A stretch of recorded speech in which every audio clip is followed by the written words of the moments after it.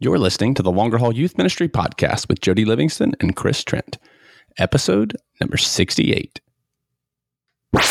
Welcome to the Longer Haul Youth Ministry Podcast, helping you survive and thrive in youth ministry. And now, your hosts, Jody Livingston and Chris Trent. Well, hey, everybody. Welcome to the show today. Thanks for tuning in and listening wherever you are and wherever this finds you. Thanks for making this podcast today a part of your day. If it's your first time checking out the show, welcome. We are glad you are here. And if it's not your first time and you're a glutton for punishment, you just keep coming back, keep listening. Well, thanks for coming on back. We're glad you're a part of the Longer Haul community. If you enjoy the podcast, what you find here, we would love for you to share it with other youth pastors and youth workers that you think would also benefit from it. And also make sure you subscribe to the show so that you can get the goodness every time a new episode drops. Chris Trent and I are youth pastors, just like you, in and around. And summer has us running a bunch of different directions. And so Chris is actually away at camp this week. So it's just me holding down the fort here. But he will be back. And hope he's having a good week at camp. I'm sure he is. Talked to him a little bit. Sounds like it's going great. So you can connect with us, though, here beyond the podcast on social media. You can find us at Jody Livingston, J-O-D-Y, and Chris Trent. And, of course, the Longer Haul over on the Facebook. All of the links and resources that we are going to mention today in this episode, you can find on the show notes page over at thelongerhaul.com/episode 068. That's thelongerhaul.com/episode 068.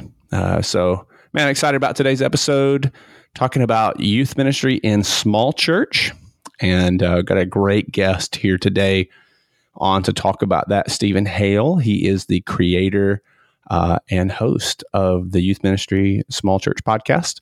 So he's going to drop all kinds of wisdom on us today, I'm sure. Before we get to that, I want to thank our sponsor, YM360. They are a primo provider of all things youth ministry, particularly Bible study curriculum, student devotionals, Disciple Now curriculums, youth leader development stuff, man, even summer camp experiences through Generate Camp, which is where Chris is actually this week. So if you've not checked out YM360, please head over to ym360.com and check out Youth Ministry 360 there. Tons of good resources. They've just dropped a couple new pieces of curriculum that are fantastic on that. And Chris and I were just talking, actually coming off the back end of summer here. They've got some really good mission trip stuff as well. So because you're awesome and you're a listener of the Longer Haul, part of the Longer Haul community, they have offered just for you to give a 20% off discount to you on your next order. Just make sure you use the promo code Longer Haul. So that's ym360.com. Be sure to use the promo code Longer Haul and you can save some money. And we all like saving money. So, hey, with all that said and all that out of the way, we will jump in here to today's interview with Stephen Hale, talking about youth ministry in small churches. And now we're pleased to bring you our feature presentation. Well, hey, Stephen, thanks for taking some time and jumping on the show here today. Man, I appreciate it very much. Jody. I'm glad to be here. I've always really appreciated your podcast. So, thanks. You are one loyal listener.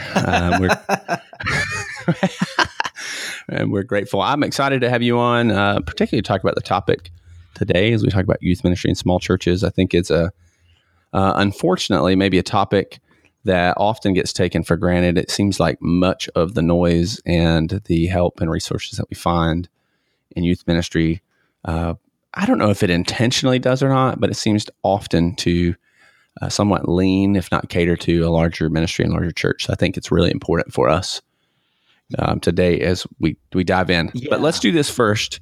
So for folks who are listening who may not know you, not familiar with you or your podcast, Youth Ministry Small Church, how about take just a couple minutes here, introduce yourself, tell them a little bit about you, your journey in youth ministry, maybe about the podcast, what's the point of the podcast, your focus there and all that, and then we'll jump in. Yeah. So I got involved in youth ministry after I did a round of seminary, and I actually went to seminary as much to sort out some of my own frustrations with my faith and things that I was thinking about.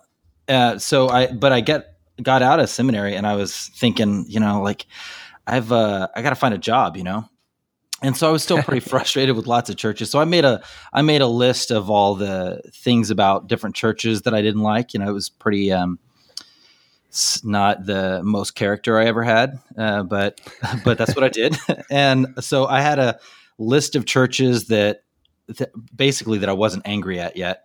And so I started applying to churches that made it through my somewhat immature grid, and wound up at this little church in Orange County, California.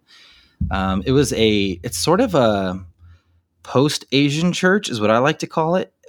It was founded as an English-speaking Chinese American congregation a couple of generations ago by the United Methodist Church out in California, in Orange County.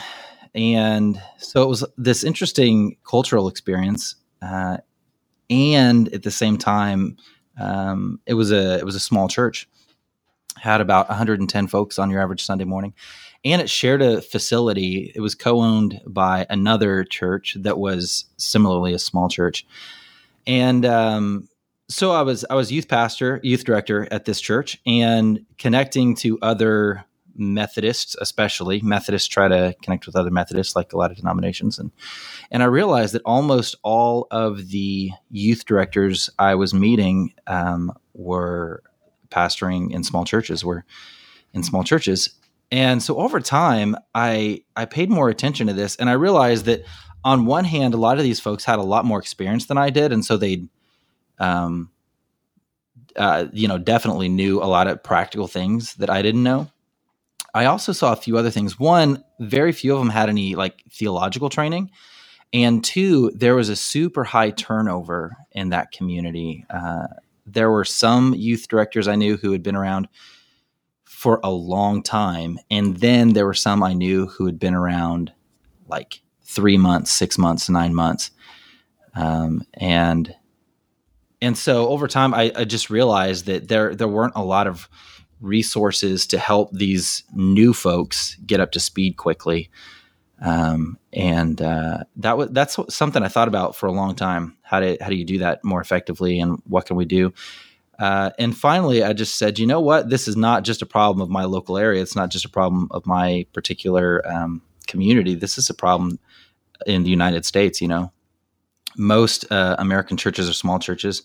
Half of the churches in the United States, for example, have less than 75 people.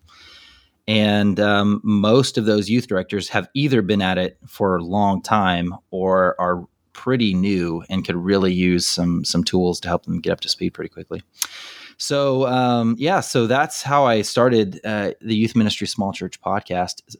Since I was at that church for about 4 years, and then shifted to a slightly bigger church. I'm actually slightly outside of the size perimeters for my own podcast, but I'm pastoring this. I'm a youth director at this great church in Redondo Beach. Man, I'm like a block from the ocean.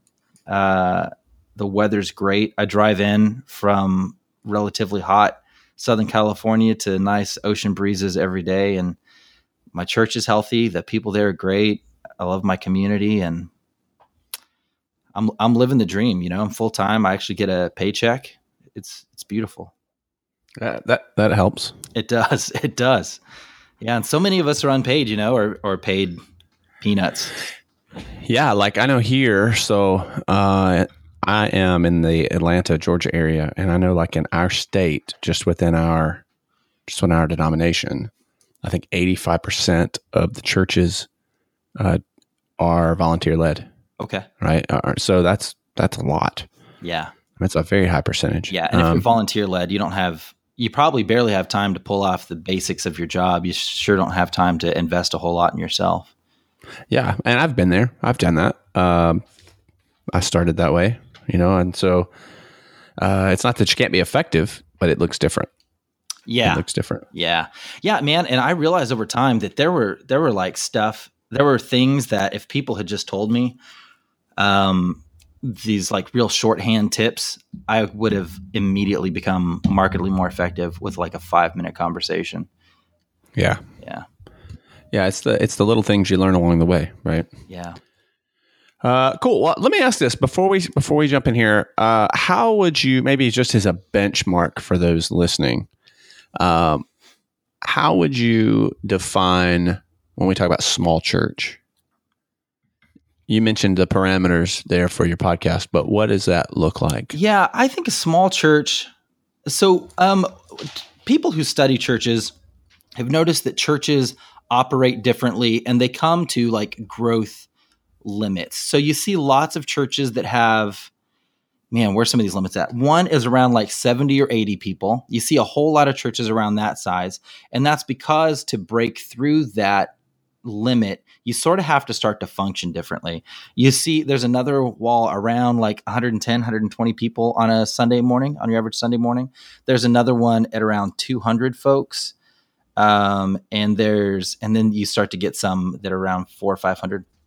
And some of those are guidelines, of course, like in different communities, attendance patterns are a little bit different, but at least the basic principle I think is helpful because it helps us see that churches function differently when they're different sizes. And so the size that I usually quote on the podcast is around 110, 120 or smaller, because that church size tends to be the church size that functions in a specific way.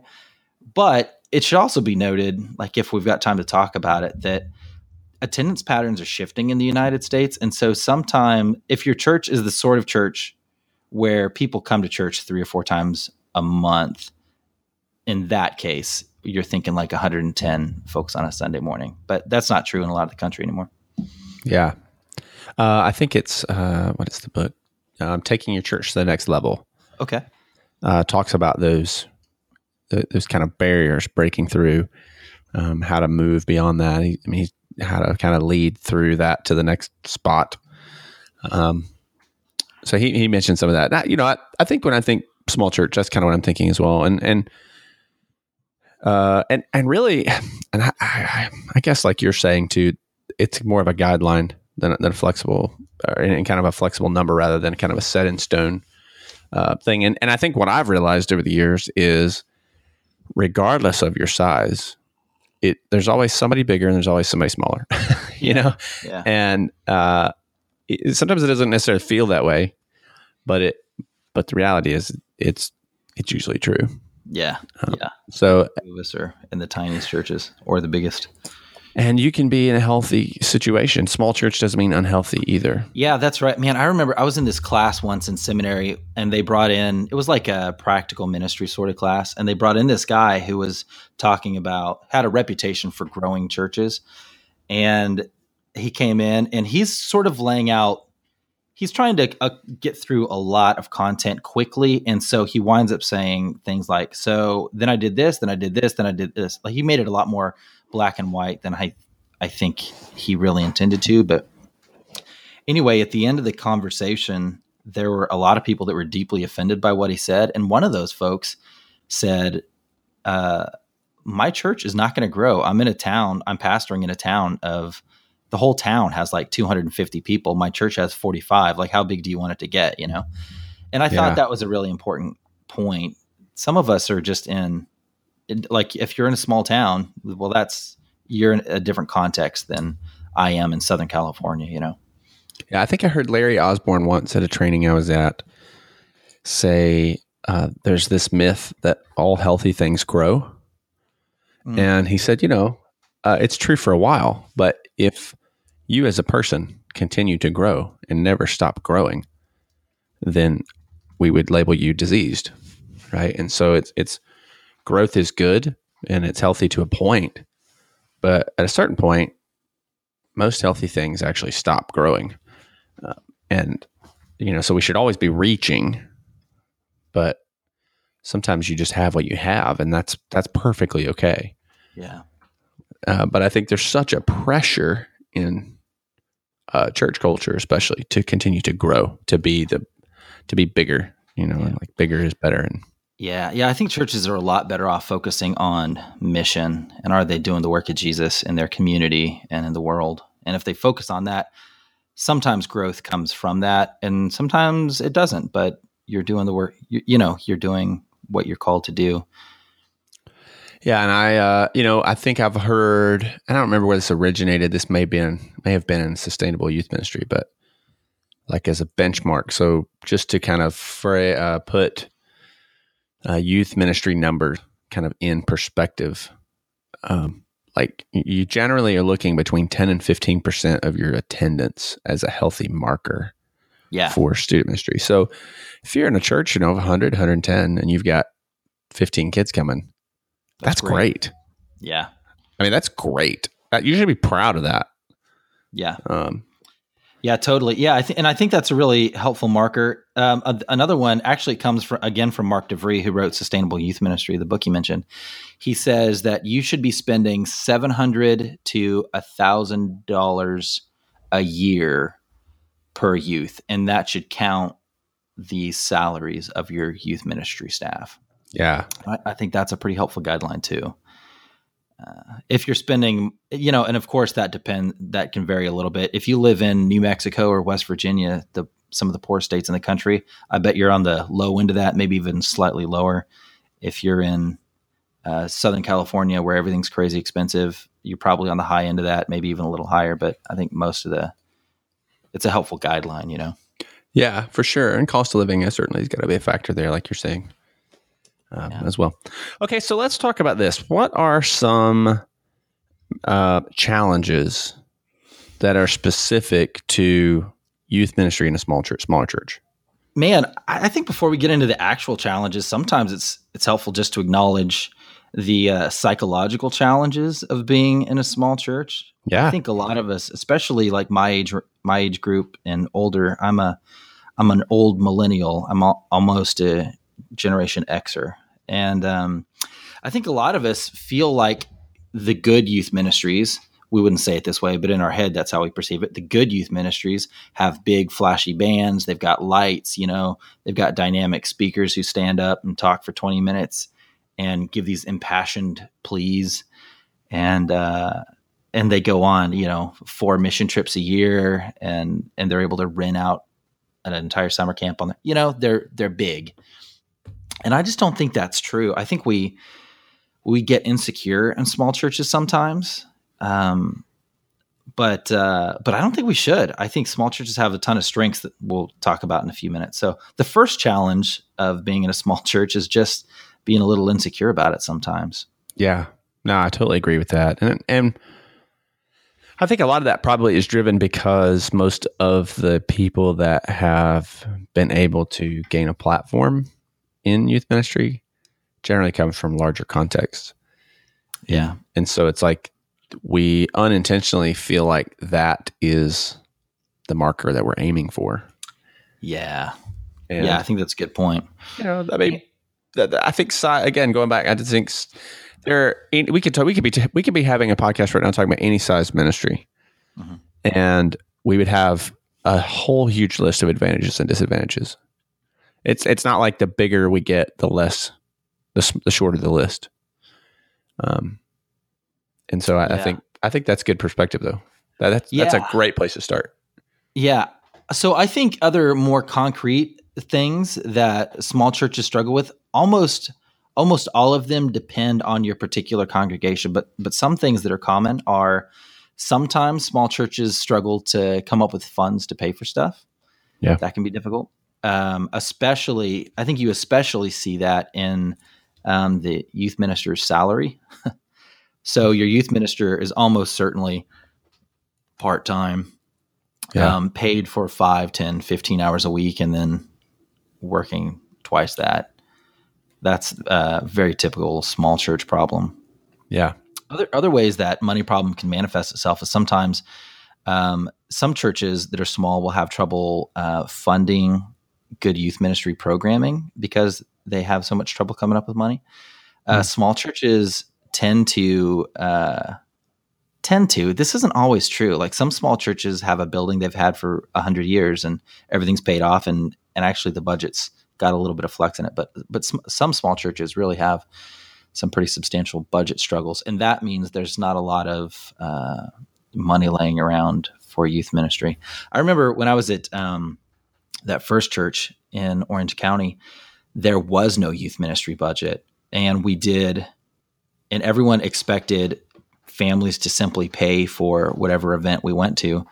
And I was new, so I thought that made sense at first. And now looking back, I can't imagine how I worked under those conditions, right? You just need at least a small budget to, like, who's going to pay for soccer balls, right?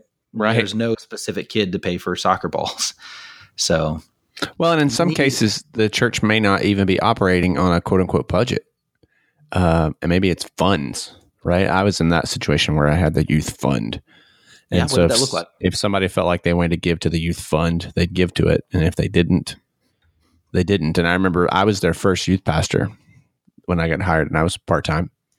Yeah. And I said, so what happens when this money's gone? And their comment to me was, people always give to that. It'll never run out.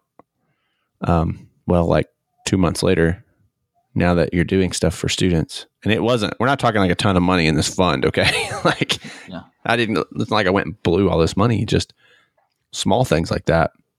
Yeah. It was drying up quick. And then, so they had to back up and evaluate what does that really look like on an ongoing basis? Because if you're going to be doing things, then it's going to cost money. Yeah.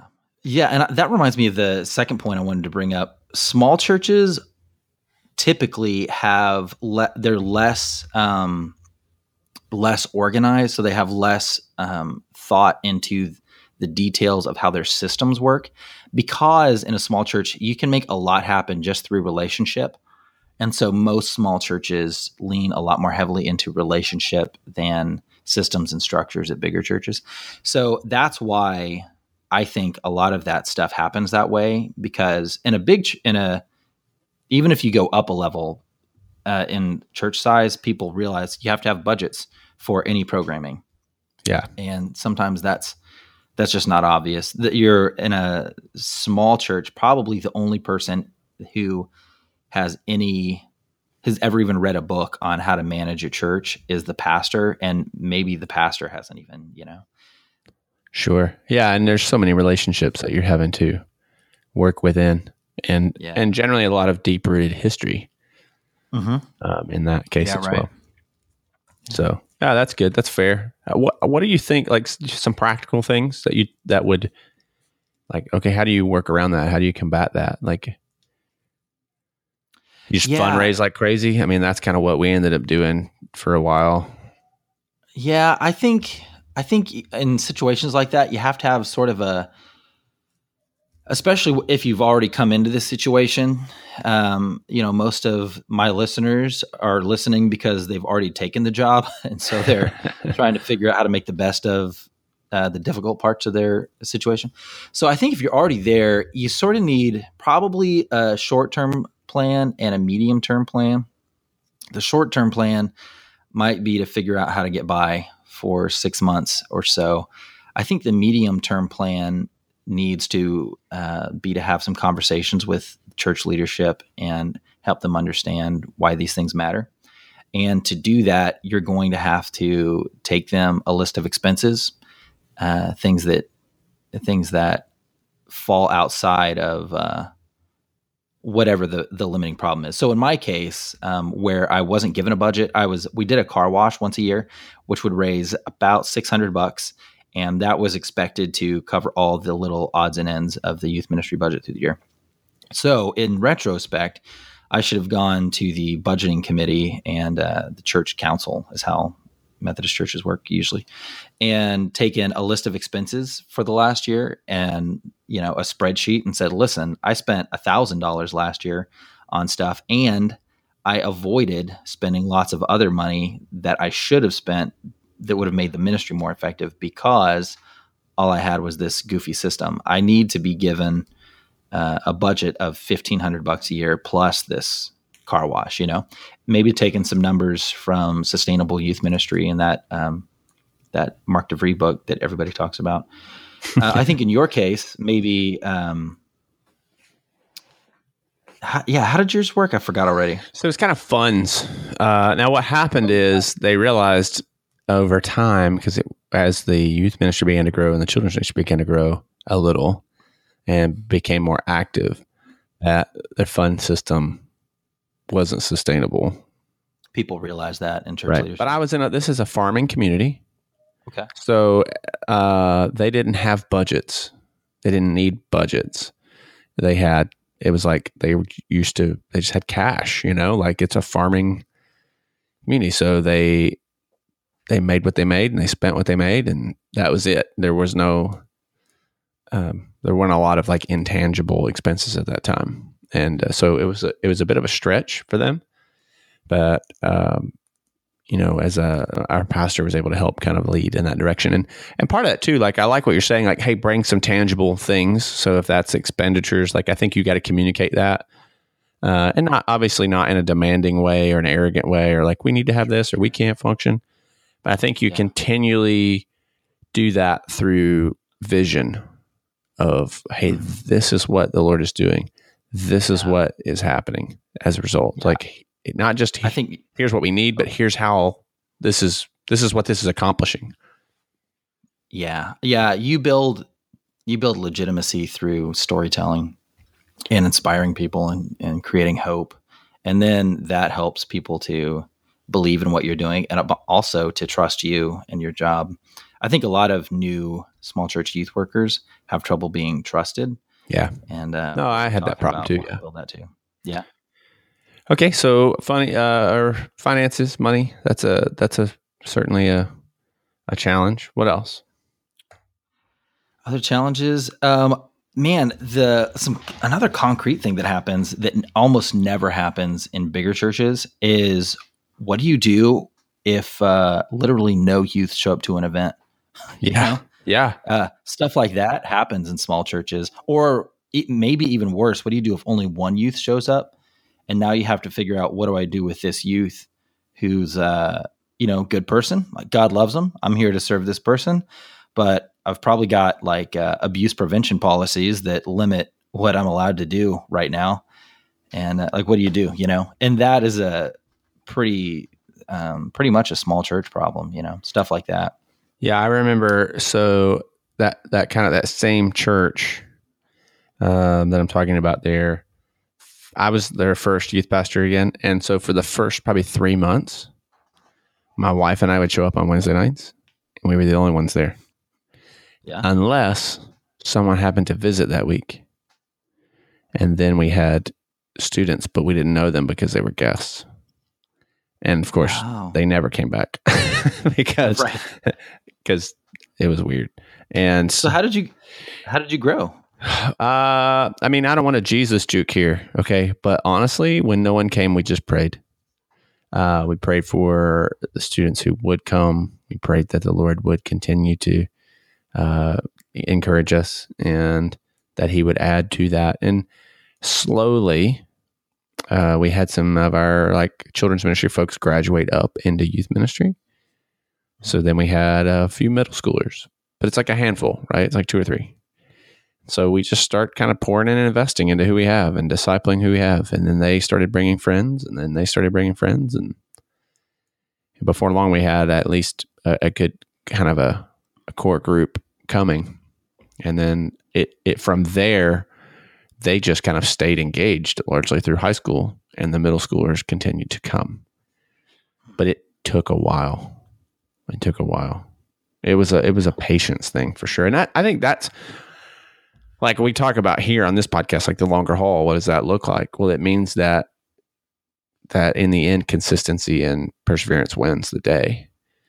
That you just stay the course and trust that in the end, man, the Lord's going to honor that. And that was really difficult. I'm not gonna lie. That was probably the most difficult period of my ministry. Because there's no one there, and everyone knows that no one's there. because everyone's asking, because they're now paying you, although it's not much, to be the youth pastor, and no one's coming to what you're doing. It's like, well, you didn't have anybody really when we started. So there was a few kids there. The church had a few students, but they were older high school kids, and they had never really had a youth pastor, so they didn't really care to come to anything. Yeah. So, yeah, that was tough. Yeah, that sounds brutal. It was a long time, man. It felt like forever. Yeah. And it was probably the worst part was having those kids visit. And it didn't happen often, but it did happen a few times in there. And it's like, what do you do? What do you tell them? Yeah. Because I mean, it's crazy. Yeah. Hey, but I think there's a lot of advantages to being in a small church too. Yeah. So let's talk about those. Okay. Because I agree. So I think there are a ton of advantages. Yeah. For me, when I think about this, I noticed this one massive advantage that small churches have that I think pays off in a bunch of different ways. And that advantage is that small churches tend to be a lot more community driven. They function a little bit more like a big family. Yeah. And that pays off in all the important ways. That's the stuff that makes big churches jealous. Yeah, I agree. That's huge.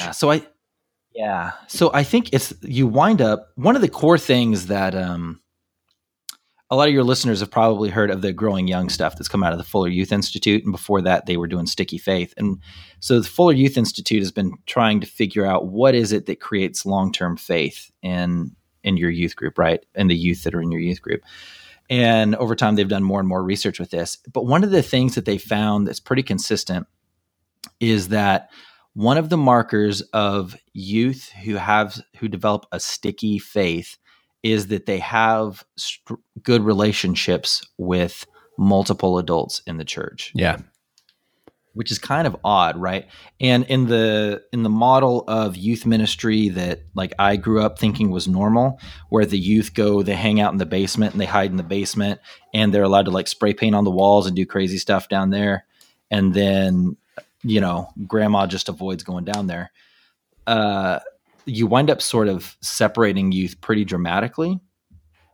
But it's hard. It's much harder to do that in a small church, In a small church, chances are good that most of the adults in church know the names of the youth in your youth program, or at least most of them. And that almost necessarily, I might be exaggerating a little bit, but like almost necessarily means that they're going to have some sort of relationship with those adults.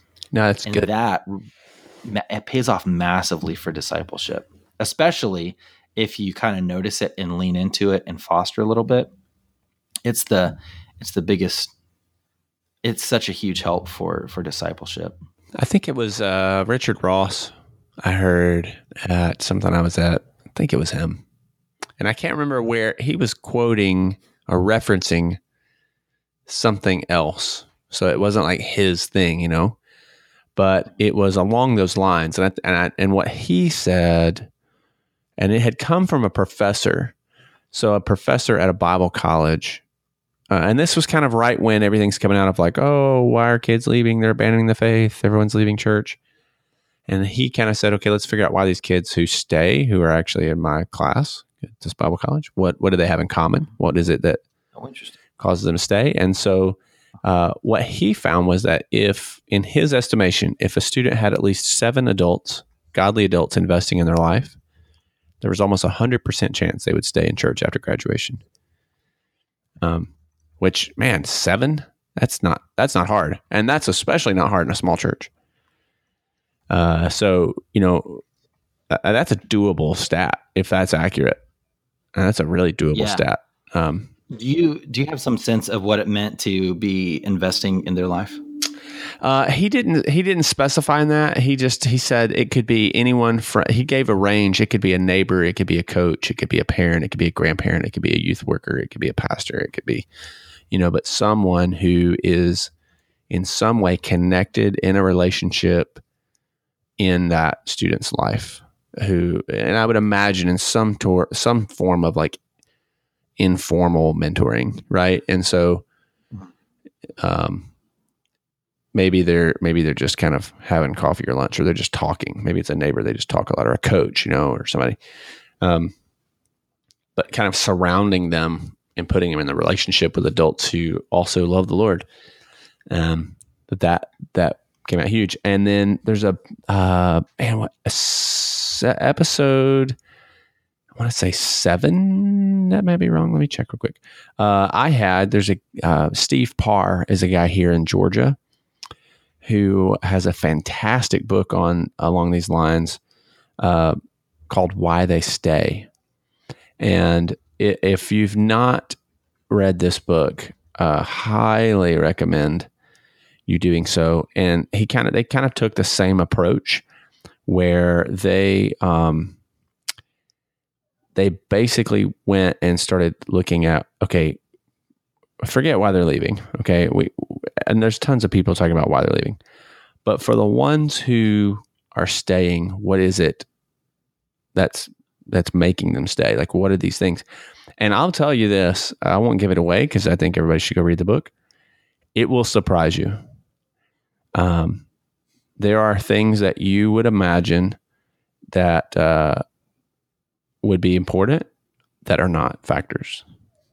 And honestly, even in relevance to this conversation, many of them do cater very well, more naturally to a small church setting.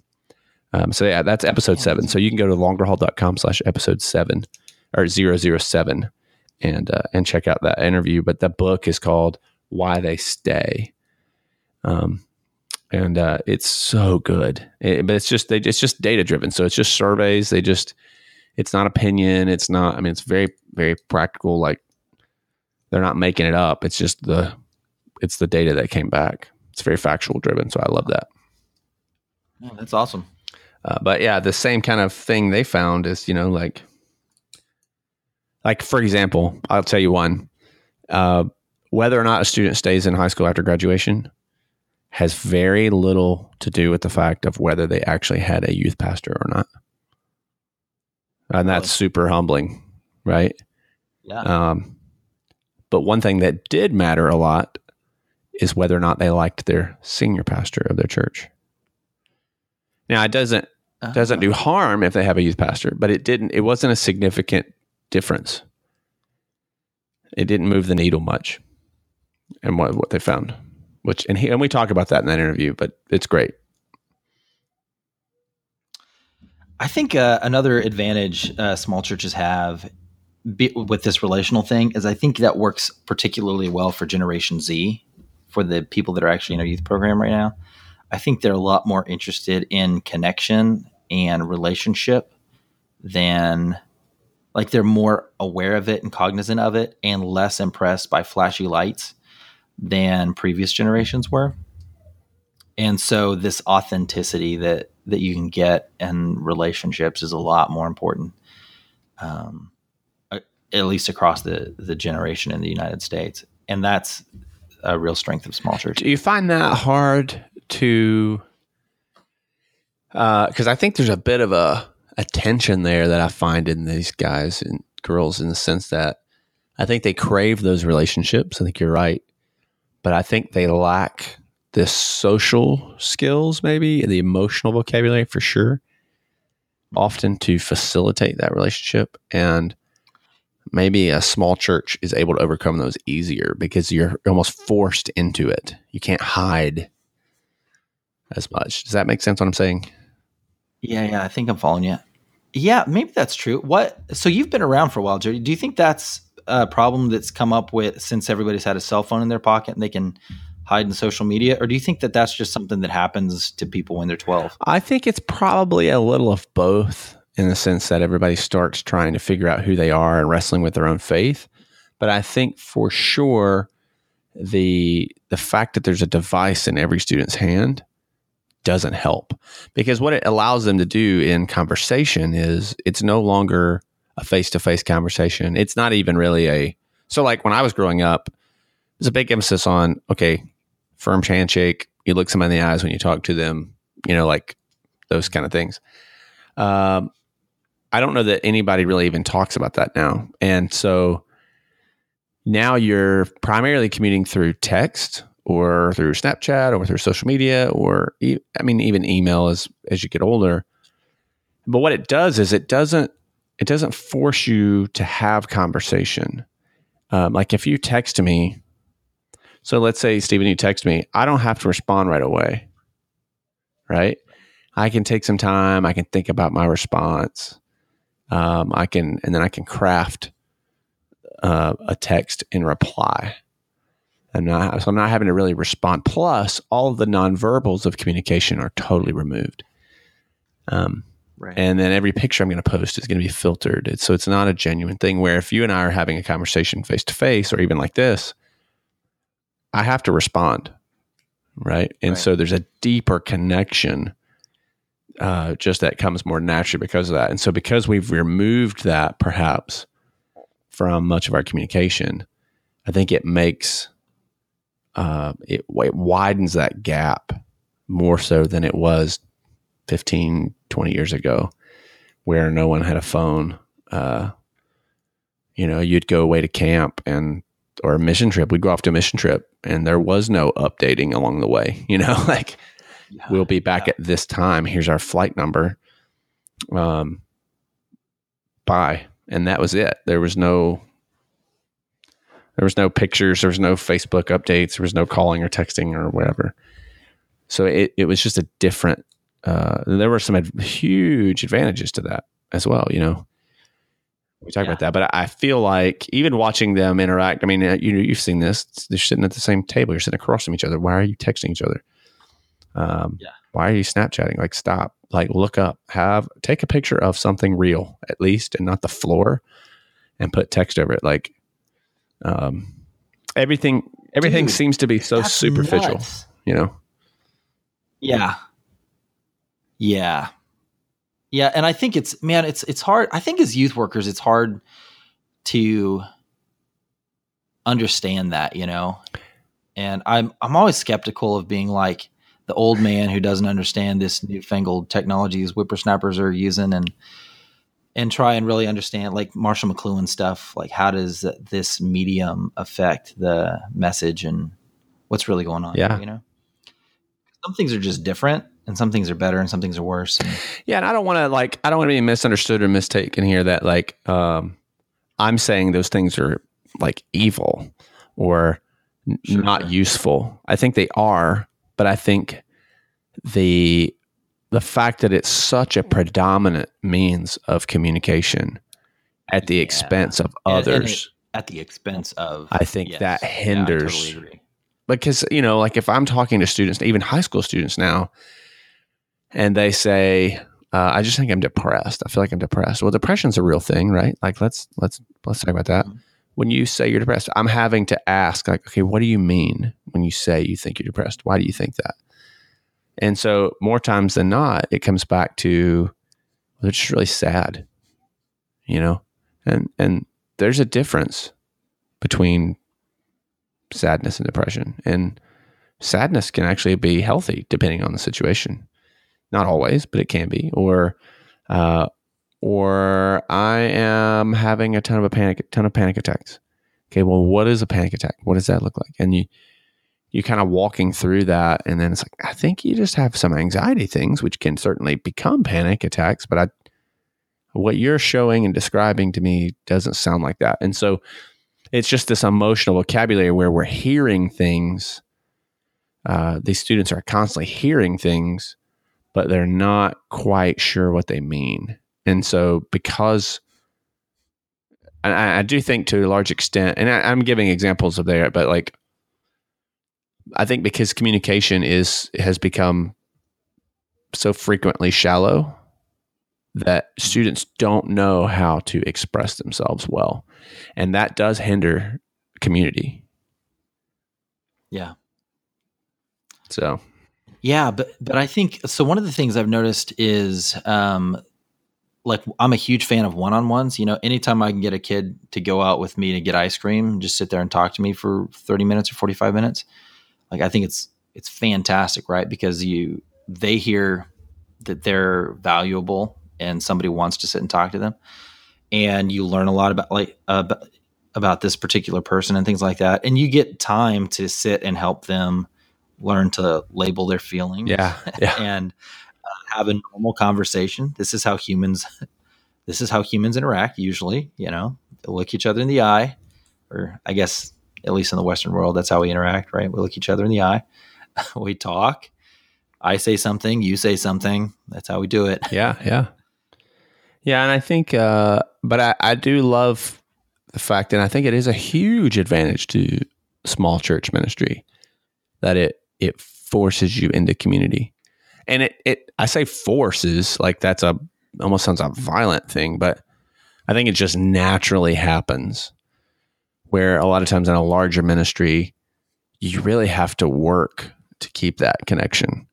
And that can be a very difficult task to continue to do. So I love it. Yeah, man. You hear bigger churches when they talk about how to run small groups and stuff like that. A lot of what they're trying to do is foster the relationships and community that kind of just happen naturally. And oh, sure. I mean, we do that. So like when I was a youth pastor of 10 or 15 kids, that was the small group. That was it, right. And now I have to facilitate. I have a whole bunch of small churches within, I've got youth leaders who they are the youth minister for that kid because they've got 10 or 15 kids in their small group. And so now it's a whole new challenge of how do I convey the importance of that to these leaders, to let them see that they are the minister. And that becomes a whole new challenge on its own. So, yeah. Well, cool, man. Well, hey, before we wrap up here, if folks want to connect with you beyond this episode, what's the easiest way for them to do that? They can find us online at youthministrysmallchurch.com. And then there's a bunch of contact information on that website, youthministrysmallchurch.com. It's a real subtle name. Yeah. I like it. Or you can subscribe to the podcast, of course. We're on iTunes and all the other places you find podcasts. Or, of course, if you just want my email address, you can find me at Stephen@youthministrysmallchurch.com. And I'd love to talk to folks. Is there a resource you'd throw out to folks before we've mentioned a bunch kind of throughout, but we have. So I think if you are a new youth leader or you're interested in trying to figure out how to set up your youth ministry a little more effectively, Mark DeVries' Sustainable Youth Ministry is a book that comes up in literally every conversation I have with youth leaders. I think it's been mentioned on every single episode of Youth Ministry Small Church so far. But there's another resource that's a little bit smaller and aimed at small churches, especially if you're new. It adapts a lot of Mark DeVries' book. Mark DeVries runs an organization that used to be called Youth Ministry Architects and is now just called Ministry Architects. And one of the people that works for him is a super cool woman named Stephanie Caro. Yeah.